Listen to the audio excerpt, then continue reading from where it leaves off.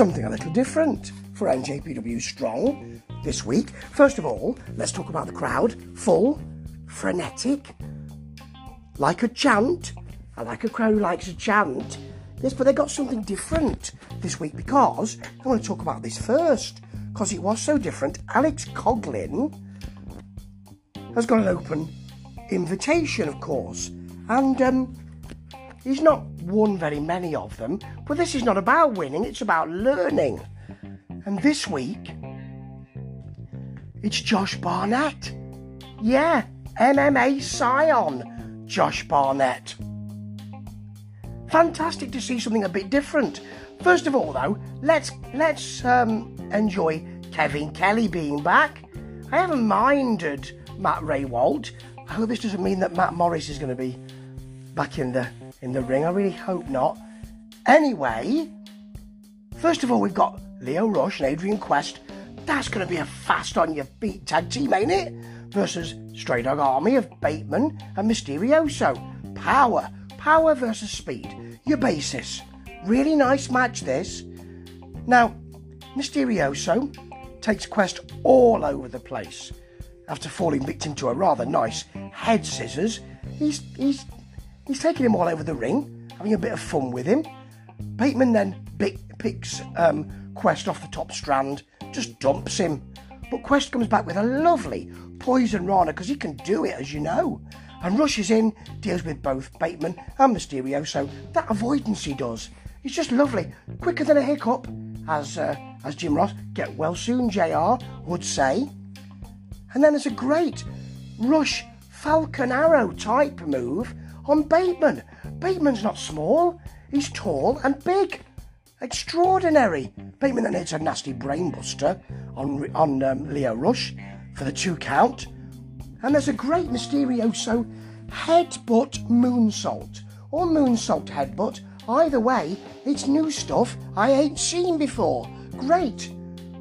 The end comes when Rush hits the Rush Hour low cutter, and then you get Quest's corkscrew off the top for the pin. What a great match that was. Don't get too lazy though. Don't settle back with a mimosa, cause now it's time for Josh Barnett with Alex Coughlin. Now they used to train together. Apparently Coughlin went to Barnett's very difficult, I presume, training school to get some grappling experience. It's really good, this. I have to say, you get loads of takedowns and counters. At one point, Coughlin bridges out of a test of strength and tries one of his own. Then Barnett takes him over.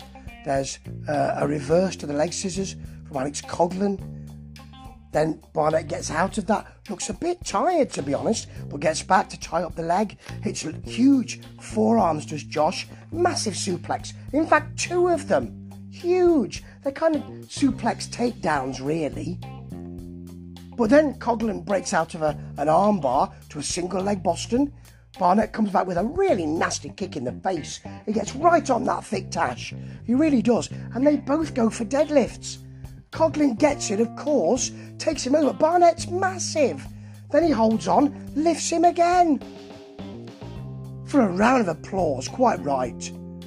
And then it's a lariat for a long 2. It's brilliant, this. Full of action. Great German suplex from Barnett for a 2 count. And then a cradle buster into the leg lock for the tap. And he does not half big Alex Coughlin up. So he should. Great match. Really loved that. Tough work. Really well done. And something a bit different as well. What's also a bit different is Lucas Riley being fed to Jonah. That's what'll happen here, won't it? Well, actually, despite the Jonah's going to kill you chance, and him holding Lucas Riley up for about a minute in the vertical suplex, as Kevin Kelly talks, well, he makes an opaque reference to him not getting the matches he wanted, even though he was US champion. Oh, there's an opaque reference to the WWE, isn't it? Lucas Riley comes back, hits 2 shots, hits a kick, tries to fight him, puts a couple of shots in that makes Jonah stumble, which is nice, then runs into a huge clothesline. There's a nasty Jonah backdrop suplex. Doesn't pin him. Oh, no. Pulls him up. Hits the backdrop senton. Doesn't pin him. No. Pulls him up. Gets up top. Stumbles about a bit. Thinks, I won't stand on the turnbuckle. I'll stand on the top strand. Really hits a lovely splash. I mean, nasty and brutal, but lovely for the pin. Crowd really into him.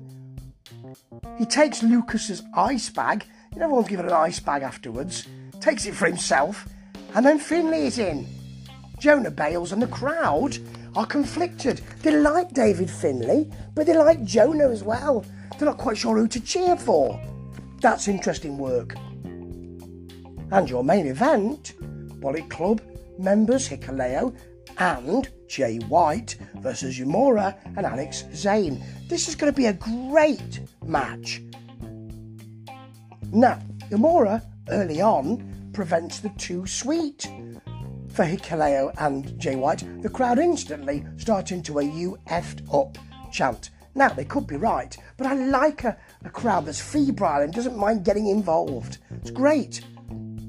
Early on, White just thinks, right, I'm going to go for that then. Goes for punches, really lays him in. Uemura fires back, lays him in for himself, until White gets a thumb to the eyes. And Hikuleo's in. Uemura goes for him too.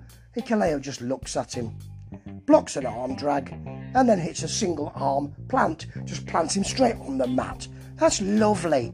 Uemura, though, shows how good he is in countering and blocking himself. He blocks an attempt. He must have had 4 or 5 attempts at a Boston Crab, does White. Doesn't get it. And then there's a fantastic one. Alex Zane comes in, because we know how good he is. Hits his lovely forward flipping leg drop. It's great.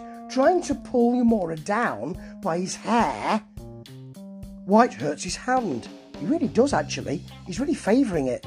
But Uemura hangs with Hikuleo, takes it to him, works with him. Hikuleo then turns Zane inside out with a nice clothesline, but Uemura lifts Hikuleo with a back suplex.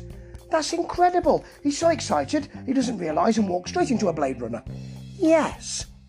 Then again, you've got Zane's flipping Rana out of the corner. That was great. White was in the corner, so he jumps up him, takes him out of the corner with the Rana. Beautiful. But in the end, it's the Tongan Driller for the Hikuleo pin. And afterwards, White's very good on the mic. He's still favouring that hand. He's still shaking it.